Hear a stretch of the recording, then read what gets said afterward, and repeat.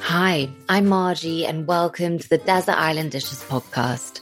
This is the podcast where every week I ask my guests to choose their 7 desert island dishes.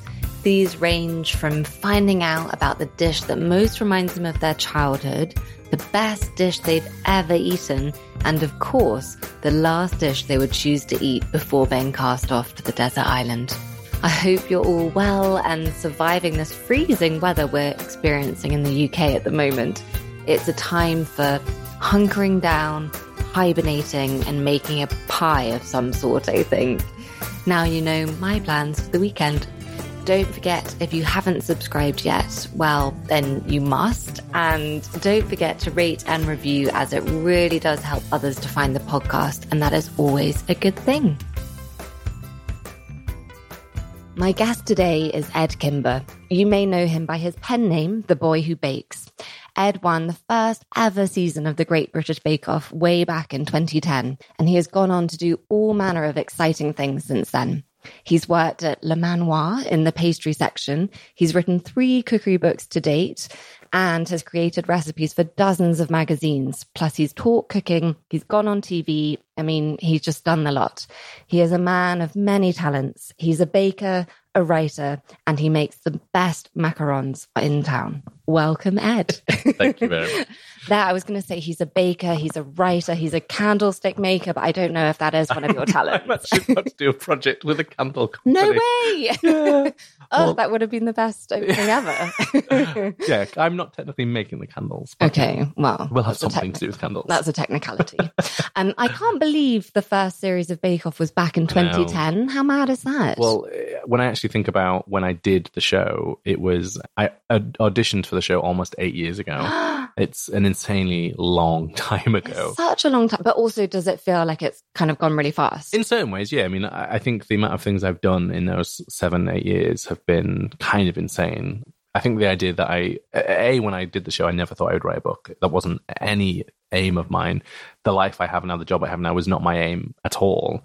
So the idea that I've now written 3 books, I make a living from writing for magazines, for public, for all sorts of different things, is kind of insane. So, yeah, it's been an amazing 7 years. Is it true that it all came about after a friend of yours saw a tiny little advert in the Women's Institute magazine? Yeah, I always say it's the Women's Institute, and I think that's right. But actually, it wasn't a friend. It was a complete stranger. Oh, right. I had been kind of baking for many, many years. I started baking when I was a little kid. But I had got a job at after university, and I hated it, and I was kind of miserable. But it was a job just like a hangover whilst I figured out what I wanted to do with my life. Yeah. But whilst I was doing that, I set up this blog, which was terrible, and I was kind of documenting me learning more about baking because I'd been turned down from catering college. And so I decided to try and give myself an education at home so I could do baking as a career somehow. And as I was doing this blog, I wasn't doing it for anybody else but me, which I know is the cliche thing about writing a blog. Yeah. But this was before blogs were really popular. How all the best people start. But I was doing it for me, but actually then it started doing okay. It got some traction, and someone who read that emailed me. And I've tried to find the email. I can't find it. Someone emailed me and said, "I've seen this advert. I think it's for you."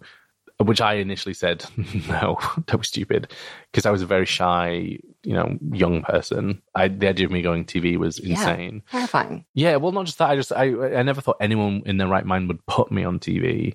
And I didn't think I'd be good enough at baking. But then 2 friends of mine then kind of convinced me. They basically said, look, you have nothing to lose. You probably won't get on. So why not try it anyway? And so that's the only reason I did, because I thought I wouldn't get on, because I didn't want to do TV. I thought it would be too nervous. But also, I just love that so much, because you applied for catering college and they turned you down, which is unbelievable. But if they hadn't have turned you down, you wouldn't have been able to get on Bake Off. So I kind of love stories like that. Sort of everything happens for a reason. Okay, let's talk about the first desert island dish. And that's the dish that most reminds you of your childhood. My mum was a really good cook, but she when we were kids, I wouldn't say she was necessarily adventurous. She's kind of very traditional, but in a really good way. I suppose, like, for her generation, she probably was a little bit adventurous. Like, I remember she told me the first time she ever had pasta, that was a thing. She remembers when bananas came to the country. It's so strange, isn't it? Yeah, because we just don't really have that anymore. No. Jackfruit's the current one. Yeah. But it's not the same thing, I guess. We're all a bit jaded. But it was kind of very simple things. Like, an apple crumble is, like, one of the most nostalgic things for me ever. Like, my mum's spaghetti bolognese, which is... I love it, and I'm not criticizing my mum because every time she hears these interviews, she thinks I'm slagging her off, and I'm really not because I love it. But it was kind of a slightly 1980s, 1990s ragu. It was not a real bolognese, like it's not a real ragu. It's kind of a quick one, but it's so delicious, and it's kind of pure comfort to me. But there are a couple of dishes that my dad makes when we go home still, and I love going home to them. So he makes what started off as a Delia Smith Thai green curry, and it's not really like a proper Thai dish. It's much more like a coconut broth. Okay. It's so tasty. Wait, so what makes it different from a Thai green curry? It just doesn't have the same kind of layering of flavors in there. It's just a lot simpler, but it's so tasty. And it is mainly coconut milk based. It's not, well, actually, it's not very green at all. It's kind of white, but it's so tasty. That sounds good. And like, every time I go home at some point, my dad will make that. So that's a really big one. But like from childhood, it has to be just really simple things like my mum's apple crumble or scones or just kind of really simple, humble dishes. Funny, you should mention your mum's scones. Scones or scones? I never know. Scones. Yeah, I seem to be in the minority, but it just sounds right to me. I just think I already sound like the Queen, so if I say scone, it sounds really posh. So I'm going to say scone. Well, when I was a kid, because I grew up in Bradford, and I don't really have a strong Yorkshire or Bradford accent for a couple of reasons, but everyone else around me was saying scone and I was saying scone. So it was another reason why people thought I was posh, which I'm definitely not. Yeah, I think scone does sound posher, doesn't it? Especially with the northern accent. But talk to me about your mum's ones, because they sound amazing. She doesn't use fruit, she uses mincemeat. Kind of, yeah. She does sometimes, but when we were kids, like she's a big Christmas baker. So it's kind of, I have a lot of kind of formative memories of baking at Christmas. And she would always buy too much mincemeat. So I don't know, she's been doing it for... I'm not going to reveal her age, but a long time. You will be in her bad books. Yeah. But she's been making it at least since I was little, and I'm 32, so that gives you an idea. But she would just not use the fruit. She would use mincemeat, like Christmas mincemeat. So any Americans listening, that's not meat. It's actually fruit. No, it's a bit of an alarming name, isn't it? Well, it's because mincemeat used to have meat in it. So the original mincemeat did have meat in it. Did it have meat or did it have... But it had meat in it. Everything was sweet meat, so it had some meat in it. But she would use that instead of fruit, and it gives... It's real subtle. You do taste the fruit. Obviously, you still have raisins and currants and things in there. But it adds this very subtle sweetness. But I also think because there's a slight syrup to it and there's fat in there, it really adds some tenderness too. So I have this real memory of going to cookery class at school. I was at home economics and we had to make scones. So I made my mum's, and the home ec teacher said, tell your mum this is a very good idea. So you stir in? Yeah, you basically do exactly the same. So for us, I mix the mincemeat into the liquid ingredients, and then when you pour it all in and bring it together, you just do it that way. So it's really easy and it's a real simple thing, but it was one of the first things I learned to make when I was a kid. Probably wasn't the first, but it was one of the first things because it was a constant in the house. Scones were one of those things that was just around. We always kind of had them. Have you ever tried making a scone without butter and just using double cream instead? I have a scone recipe that does have cream in it because the Americans often put cream in their scones. Do they? Yeah. Their scones are very different though because they're a lot drier than ours. Yeah, and these ones, I mean, they taste... incredible. They're so light, but they don't look nice. So you wouldn't want to make them for like a nice tea party. It's just something that you can just gobble on your own in the kitchen. It was funny because when I was at Le Manoir, which is really funny because when he said the intro, people always slightly inflate that because I only ever did a stage at Le Manoir. Oh, did you? And I always think one day Raymond's going to call me and go, Ed, you have to stop saying this. I'm not saying But didn't he ring you and offer you a job? Yeah. Well, it wasn't him, but it was on his instruction, apparently. An hour after the final finished, I had an email from his... I can't remember the guy's title, but basically, at the time, he helped run Le Manoir and the hotel and everything. And he reached out and said, Raymond saw you on the final, and he sees you want to be pastry chef.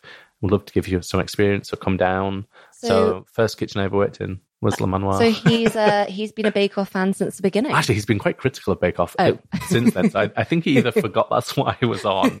But he was a very, very kind guy. He gave me a quote for my first book, which he basically said was like a bit too indulgent, but in a good way. But he's a very nice guy. And he loves teaching. That's the impression I got. He would come into the kitchen every day and say I was doing something wrong.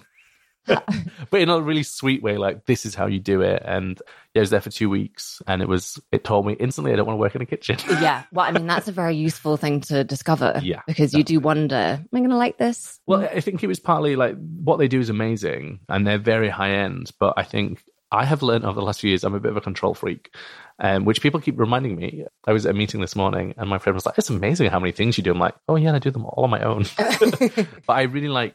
This will sound so pretentious, but I really like kind of the creative process. I like seeing something through from start to finish. So you're not a delegator? No, but also I struggle with delegating a lot, actually. But I really like the whole process. So in the kitchen, you don't do the whole thing. You make an element, and then someone else, much more senior, finishes it. It's so strange, isn't it? And I just found that kind of repetition really dull. But also, I don't think a kitchen environment is for me.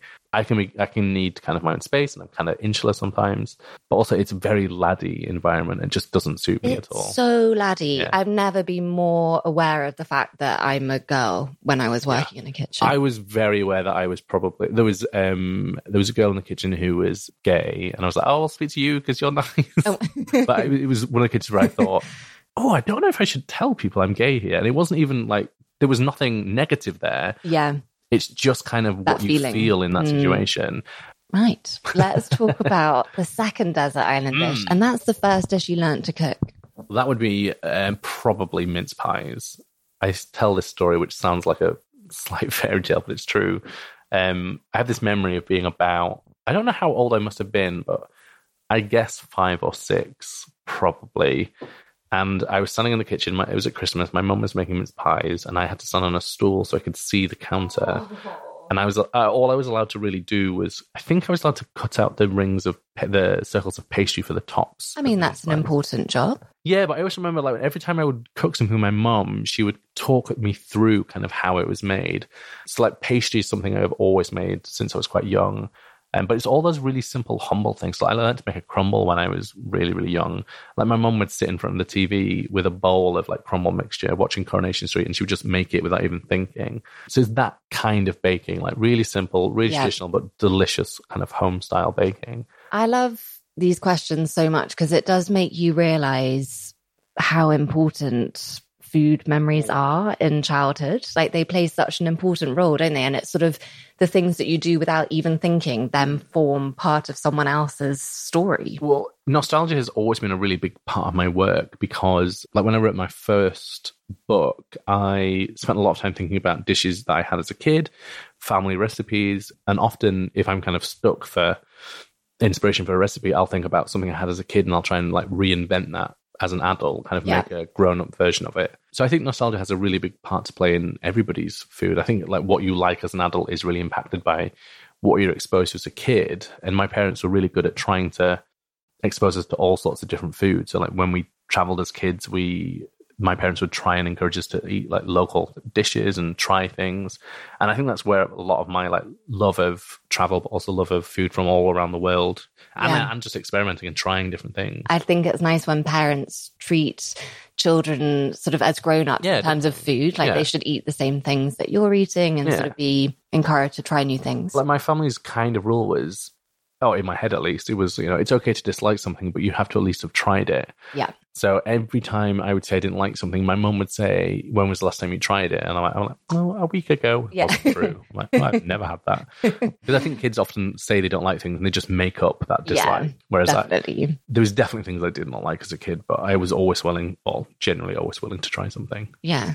So I can't meet you and not ask, what did you think of the new format of Bake Off? I quite liked it. The format really didn't actually change. No. The format was the same, pretty much. Were you worried when you heard that they were changing it? Not particularly. Not as much as a lot of people who watch the show like religiously were. People were up in arms. Yeah, and I found it a little strange because actually some people's response seemed really counterintuitive to me because there was people saying, I love this show. I'm never watching it again. And I thought, do you love the show or do you just love Mary then? They were very hung up on the idea that the show was amazing, but they would never watch it again. And I thought, well, if you love the show so much, give it a chance at least. Yeah. And thankfully, it did really well. I think it got half the views that previous series did, but for Channel 4, that was amazing. I think it got 7 million. Oh, that's interesting. But for Channel 4, that's incredible. That beats their records because Channel 4 is just a smaller channel anyway. So for Channel 4, it was a major success. Yeah. Which is really good because, as much as I like to think it's been, 7-8 years since I went on a show, and I like to think that I've moved on quite a bit. I still get brought back to it every day by work and things. So yeah, it was one of those things where I thought, I don't want it to disappear. I have real fondness for it. So I just thought, I was just intrigued to see what would happen with it. And thankfully, I think they did a really, really good job with it. I was actually surprised at who I liked on the show because I didn't know what, I'm going to forget his name now. Noel Fielding, yeah. I didn't know what he would be like. And actually, I thought he ended up being better. He was so good, wasn't he? I thought he seemed quite nervous at the start, but he fell into it so well. Yeah, him and Sandy. Actually, I've never been I like Sandy on certain shows, but I didn't think she would fit the show. And actually, I think by the end of the series, they fitted together really nicely. Yeah. And I thought Prue was brilliant on the show. So good. I actually thought Prue, in some ways, was the perfect fit for the show. I wasn't going to say that, don't worry. I thought you were going to say something very controversial. That was actually an opinion that I saw all over the internet, that a lot of people thought she was better than Mary. And I'm not going to say yes or no to that, but I do think Got an exclusive scoop here, everyone. I think she was such a natural fit for the show. And I've met Prue a few times, and she's such a strong woman and so knowledgeable, and I think she's a really impressive person. Yeah. Well, she's amazing on the Great British Menu. Yeah, so she's not doing that anymore, sadly. No, but she was really good on that. Yeah. And this seemed like a really natural thing for her to do. Completely. I teach at Leeds, her old school that she used to run, and you can't set something up like that and run it for so many years without, knowing a thing or two. And she just seems incredibly knowledgeable, and I think actually it must be a really hard job to fall into that position.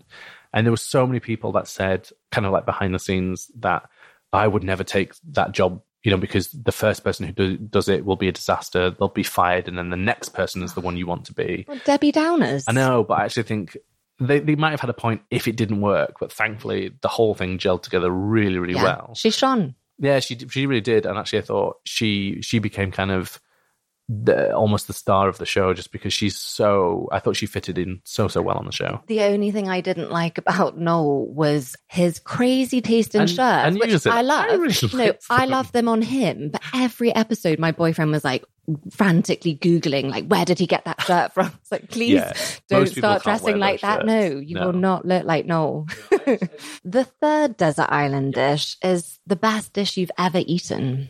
That would be really, really tricky, just because I've been very lucky in my life to have kind of had some amazing meals. I think one of the ones that sticks out recently was me and my partner went to Japan a while ago, and we had this amazing meal at the hotel that we were staying. I was writing for a magazine about it. And so we kind of got a little bit of nice treatment when they realized they closed the restaurant for us. What, when they realized you were writing an article? Yeah, like we'd set it up with them that I was going to write about it. So we wanted to try the restaurant, but it took it a little bit too far. So we turned up and there was no one in the restaurant. We had a chef all to ourselves. Oh my goodness. And it was a little awkward, to be honest. Did you find yourself like every mouthful, you're like, oh, this is great. Yeah.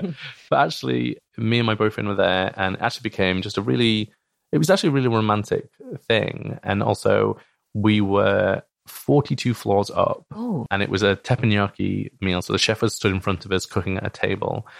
And the food was just insanely good quality. And the chef, even though he spoke barely any English, we made this kind of sweet connection where he just seemed he really wanted us to like everything.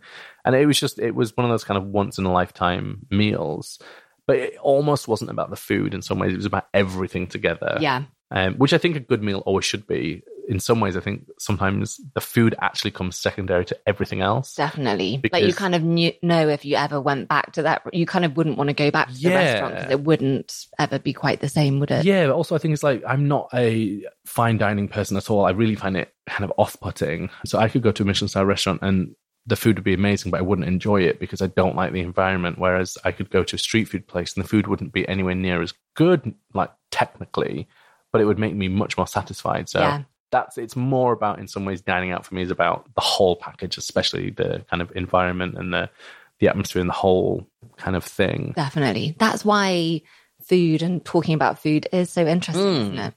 Because it's never just about the food. No, not at all. I mean, yeah, I've been very, very lucky over my life to kind of have some ridiculous experiences like that. But that's definitely the one in the last few years that really sticks out in my mind, for sure. So I knew I liked you when you described how you basically plan all of your traveling around food. Yeah, that's really true. I guess it's really fun to see how different cultures do things. It is. I actually think whenever I plan a trip, just because it's one of my main interests and I'm lucky that my boyfriend has similar kind of vibe, food is how I kind of experience a place, or one of the ways I experience a place. So I'm going on a book. Well, it's not a book tour, it's for a magazine, but I keep calling it a book tour because no one's heard of a magazine tour before.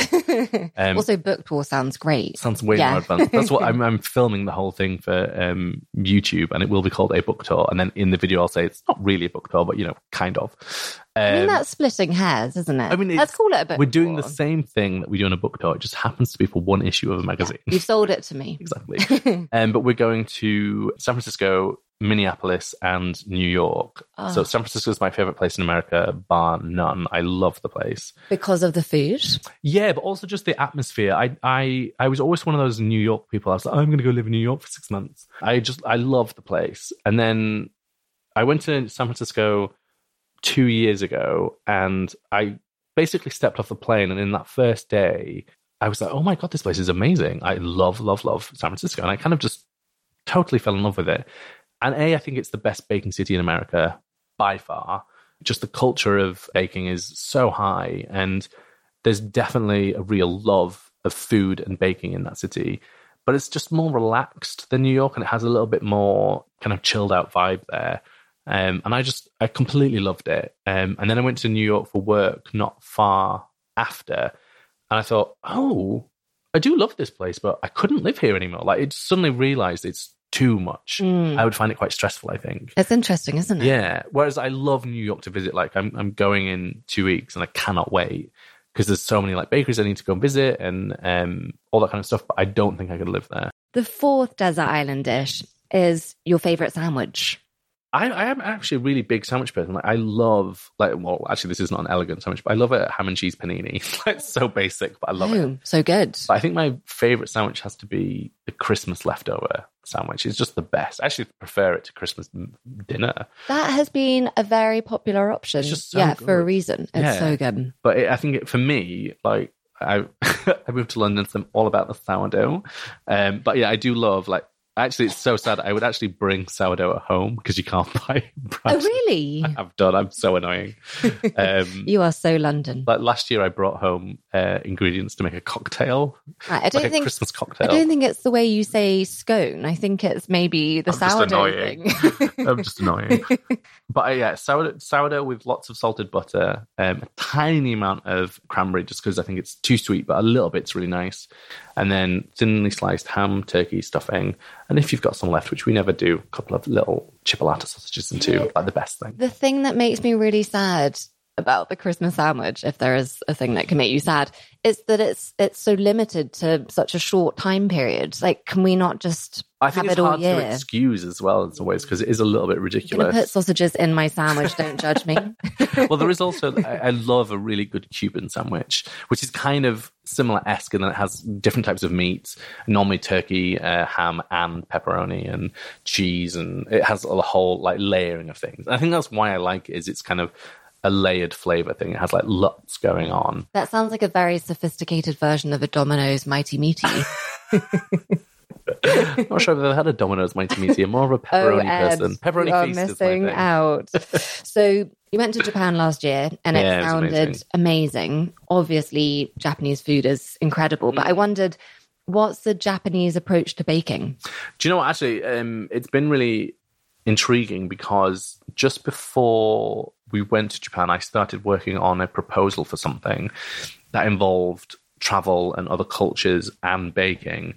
And I thought Tokyo would go on the list just because I'd heard so many amazing things about it. But when I got there, I became, low-key obsessed with the place. Oh, really? Oh, it was my favorite holiday by far. It was the first proper holiday me and my boyfriend had been on, long holiday, which is always a real test of a relationship. But it was also it was amazing because we both fell in love with this place instantly. And when we left, so we did Tokyo, Osaka, Kyoto, and Hiroshima, and we kind of started and finished with Tokyo. And when we got there at the end, we were both kind of really sad to be leaving. It was really we don't want to go. But Tokyo and baking, actually all of Japan and baking, they have a really strong baking culture, massively more than I thought it was going to be. Yeah. And from all angles as well. I feel ignorant, but that's surprising to me. I mean, they have a real traditional Japanese kind of sweet culture, which is different. You wouldn't necessarily recognize it as baking in some ways. Like the mochi. Yeah, like mochi and but even more simple things I wouldn't call it baking, I would call it sweets. I'm going to get this name wrong, and I think it's wagashi. And it's much more simple things, but yeah, kind of mochi based, that kind of stuff. And it's really fascinating because it's just something we don't have. But beyond that, they've kind of added a layer of kind of Western style baking, but made it their own. So one of the really fascinating things about Japan is their obsession with French baking. So there's a lot of really amazing Parisian bakeries that have shops in Tokyo or in just Japan. And actually, one of the most famous French bakers, Pierre May, he opened in Japan before he opened in Paris because he could make money there. And it's so popular. And they go crazy about it. Japanese people seem to have a real love of something new and Western. Yeah, especially, I don't know if it's just because it's different or I don't really know where it comes from, but it's something I want to explore more. But the thing that was really impressive was just the amount of bakeries. You can't walk. The cliche of being in Paris is every corner has a bakery. And every second shop in Tokyo seemed to be some sort of bakery. The amazing thing is if you go into the subway system, the metro, there is bakeries in the metros all over the place. Some of them have full-on food halls in the basement of the subway stations. That's what we need. It's so good. Yeah. We got lost in one of them actually for an hour. We couldn't find our way out. But they have... Accidentally. Oh no, literally, we were actually getting quite stressed with each other because we couldn't find where we'd left our luggage. We put it in a locker and we had the plane to catch. Oh God, that is quite stressful. But their baking is incredible. They have very Western style baking. Then they have Western baking that they've kind of added Japanese influence to. And then they've taken that further and it's kind of its own thing.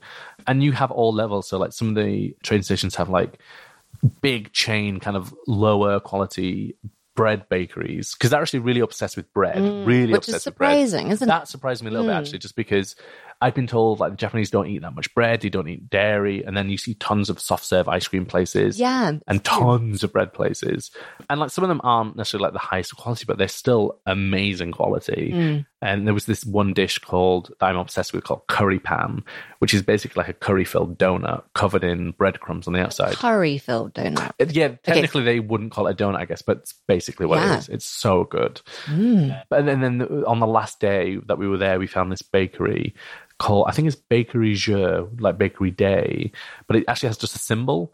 But when you Googled it, that's kind of what came up. And it's this tiny bakery on this back street that looked like there would be nothing on it. And it was such a high-class bakery. I'm like, why did we find this on this last day? I'm so annoyed. I was really annoyed. But those kind of holidays, obviously they're amazing, but they make me frustrated with my stomach because you can only eat as much as you can clearly eat haven't in a met day. me before. But, you've got 3 meals a day plus obviously snacks, but it's hard to sort of ration that out. Oh, yeah, definitely. It's actually quite funny because my boyfriend was like, we can't have any more sweet things today. I'm like, yeah, no, of course not. I could have some more. Yeah, always. I mean, that's a different stomach, I think. Well, when I was a kid, I used to say I had a stomach in my leg. But yeah, no, I love it. As obviously an incredible baker, I'm interested to know your 5th desert island dish, and that's the dish you eat the most often. At the moment, it's a vegetarian lentil curry. That's a good answer. Yeah, we didn't do veganuary because I hate that name. Yeah. But we decided that we needed to, not for health reasons, actually, just for ethical reasons, need to be eating less meat. Yeah. My friend Harry Eastwood wrote a book called Carnival. I'm going to get that wrong. One of the two. And it was there's a difference. There is a big difference. But I think if it was Carnival, it was a spin on the idea of carnivore. I think it's Carnival. I'm pretty sure it's Carnival. Okay. Anyway, Harry Eastwood, who's an amazing food writer, lives in Paris, and she is not vegetarian, and the whole book is about cooking with meat. It's all meat recipes. However, in the book, she really explains really well about kind of ethical reasons why you should eat less meat, which seems odd for a book about meat. Yeah. But actually, she's trying to encourage you to, when you eat meat, it should be the highest quality you can afford and buying it less. So kind of making it stretch almost. Yeah. And I already knew all those things, but actually it really did get to me about the idea that really we shouldn't be buying mass market meats just because it's really bad for the environment, it's bad for the animals. And if you kind of knew the way a lot of that, intense farming happens, you really wouldn't want to support it. No, it's true. It's really good that we're all becoming much more aware. It does feel like a bit of a sea change, doesn't it? Yeah, and I know it's a really hard thing to kind of change your way of cooking and your way of buying, because does anybody want to go spend £10 on a chicken versus, £3 from a supermarket? And I know that's a really big shift, and it is more expensive, and I understand that poses difficulties. But if you only do it once a week rather than every day, then it... Also, like my flatmate is a very, very good cook, and he does this thing every week where he buys a chicken, and he buys a good quality chicken, he breaks it down, and he uses it throughout the week. So, yes, he's eating meat more than twice a week, but he's taken that one animal and used it. Yeah. And it's so much more cost effective. Let's talk about the sixth desert island dish, and that's your go-to dinner party dish. It's funny, I don't know if... I sometimes think my generation doesn't do dinner parties anymore. I don't know if it's a money thing, or... I don't know, we just don't seem to do it as much. Often when we do go to friends like for dinner, it's much more casual than a traditional dinner party. And we can call that a dinner party. Yeah, sure. And I think when I first kind of moved to London, everyone just assumed I would bring dessert. Oh, yeah. But thankfully, all my friends have kind of stopped that pressure now, because, it's that kind of busman's holiday kind of vibe. But then I also had friends saying they were really nervous to make desserts. I'm like, don't be silly. Like, I'm, as much as I can be, like, my boyfriend says that I'm a snob when it comes to certain things, which is true. Like, I don't like cheap, nasty coffee, and I don't like bad chocolate. But it's only because I'm really lucky that I work in food and I'm surrounded by, really good products. It doesn't mean that you're judgmental when you're using your friends' food. It doesn't mean I don't enjoy things that aren't as good. No. So, like, my friend Paul, who's a chocolatier, like, he will happily tell you his favorite, like, supermarket candy bar, and there's nothing wrong with having multiple levels of taste. So, like, I love it. Well, that sounds like all my friends desserts are terrible, which is not true at all. But, like, people think they can't bake for me because it won't meet my standards. I'm like, if you make something for me, I really appreciate that. Yeah. So, my favorite dinner party thing is not having to make anything. Okay. I'm actually tonight, I'm having my best friend and his fiance over to mine and my boyfriend's house. We don't live together. Over to my boyfriend's house, and he's making a tagine, and I'm making a rhubarb crumble, which doesn't go together at all. Well, no. I have to this afternoon. I have to film a recipe, and it's rhubarb crumble. So that's what you're getting for dessert. Yeah, that's perfect. I think people put too much emphasis on sort of menu planning, and it doesn't matter if it doesn't go to. I also think people try too much. I think when you're doing something for people at home, just do really good, simple. It doesn't have to be elegant. People really appreciate. I don't think anyone goes home at the end of the day and they're like, oh, that main course and that pudding did not go. That in a restaurant. So I think that simple is good. So, rhubarb right now is super in season. It's so hot right now. So, it's so good. So, like, making a crumble really is a no-brainer for me. So, it'll be a really nice dish, but won't go with tagine at all. When you won Bake Off... Was it literally an overnight thing that you had job offers and opportunities? Like, how does it actually work? Because what you're doing now it's so varied, and from the outside, how does it all work? So I'd say it's probably very different now. I think the second you win, you're probably showered with job offers and lots of money, which was not the case for me. Not bitter. But actually, I didn't want any of that. Like, I genuinely went on the show in the end because, well, when I started going for it, I never thought I would get on the show, but I thought, it'll be fun. I'll get to see how a TV show works. And then when I got on the show and I started to do well, which really surprised me at the time, people kept telling me, you are really good at baking. I'm like, am I? Oh, okay. Didn't realize. It was just something I loved. I then thought, okay, well, I maybe can make a career out of this.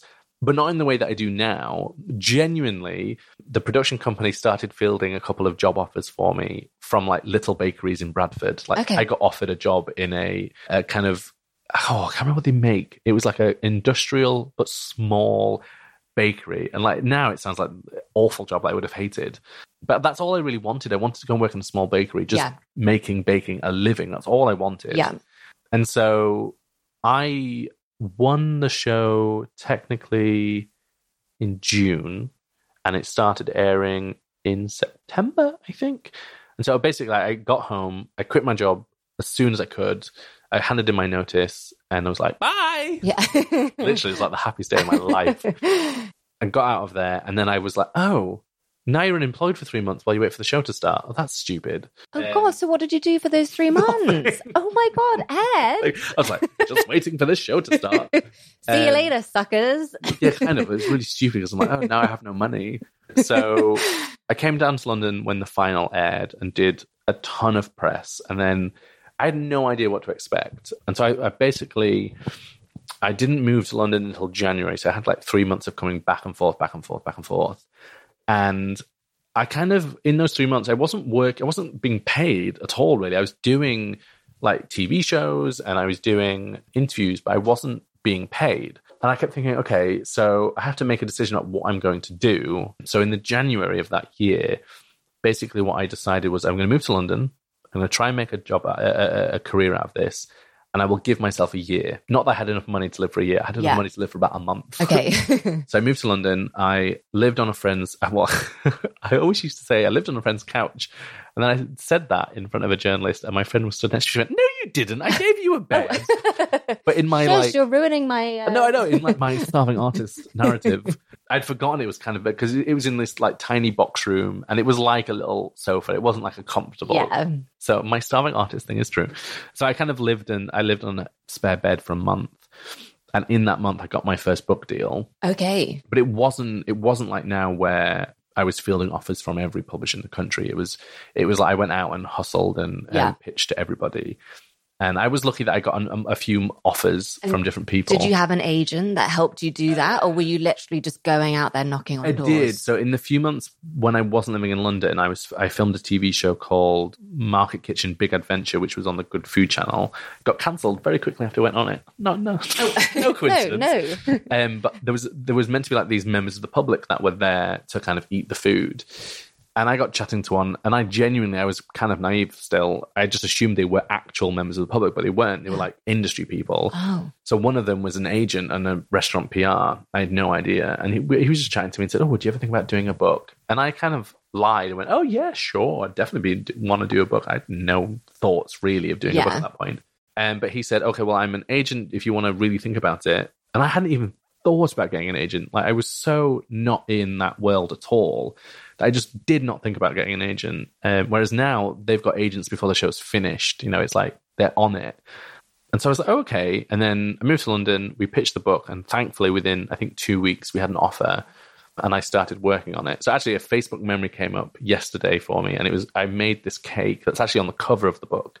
And it's a family recipe from Canada for a chocolate cake. And it ended up being the cover. I'm like, okay, that was 7.5 years ago now. So much has happened since then. Yeah, but it's really interesting because it's funny how I look at people who've been on the show and won the show, and their kind of public persona goes so quickly, so high.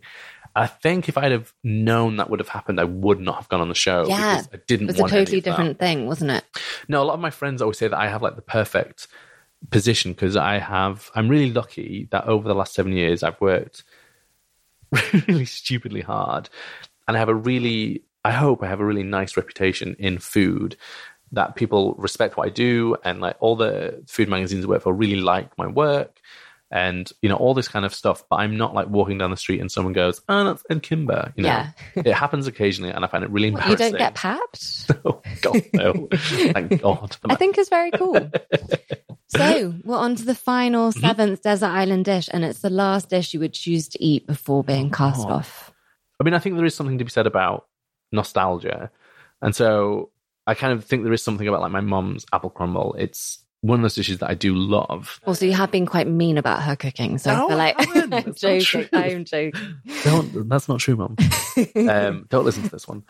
She it's just, I think there are certain things about formative years and the food that you cooked in those years that would be the case. I would also say there was when we were in Osaka, there was this ramen place we went to. We had to wait, I think, 45 minutes to get in. It was very, very popular, but also just very small. They were unusual in that it was was it chicken ramen? Which is a little bit more, because it's normally pork or soy sauce or salt-based ramen. And this one, I think it was chicken, but it was so good, and it was dipping ramen. So dipping ramen, tsukemen, which I'm going to say, I know I'm saying wrong, is basically you take the kind of sauce that the soup, and you concentrate it, so you reduce it so it's thicker, and then you have normally cold noodles, and you basically dip it in and then slurp them up. So because it's thicker, it coats the whole noodle, so it's just like perfectly seasoned, flavored noodles. And it was yum. It was. I didn't actually order the dipping one. Annoyingly, Mike, my other half, did. The ramen I had was also amazing. It was just one of those dishes where I'm like, I could eat this every day for the rest of my life. It was incredible. That's a great answer. Maybe for dessert, I'd have the apple crumble. They don't go together again at all. No, but that does not matter. It's your last meal. Apple crumble. And you're allowed to take with you one little luxury item that can be anything you like. I mean, I love photography, so maybe my camera, but then no one would see the images. So but you may be rescued at some point, and then, make a beautiful book. I'll pitch that. I don't know. Maybe music, or like my phone with like podcasts, and just because I'm kind of an obsessive listener. Yeah. So I think I listen to at the moment it's 20 podcasts I'm listening to every week, which is a lot. And I love music, so maybe that. Yeah, we'll give you a phone full of just all of those things. With like 3 years worth of podcasts. Yeah. Just in case I'm there for 3 Obviously, years. with Desert Island Dishes as number one. Thank you so much for letting us hear your pleasure. Desert Island dishes. How great is Ed? So much good stuff in there. And in honor of Ed, I've created a delicious scone recipe, which is up on www.desertislanddishes.co. So make sure you pop over there for lots of lovely recipes. And that's all for now. I will see you next week. And in the meantime, don't forget to come and find me on Instagram. I'm at Made by Margie.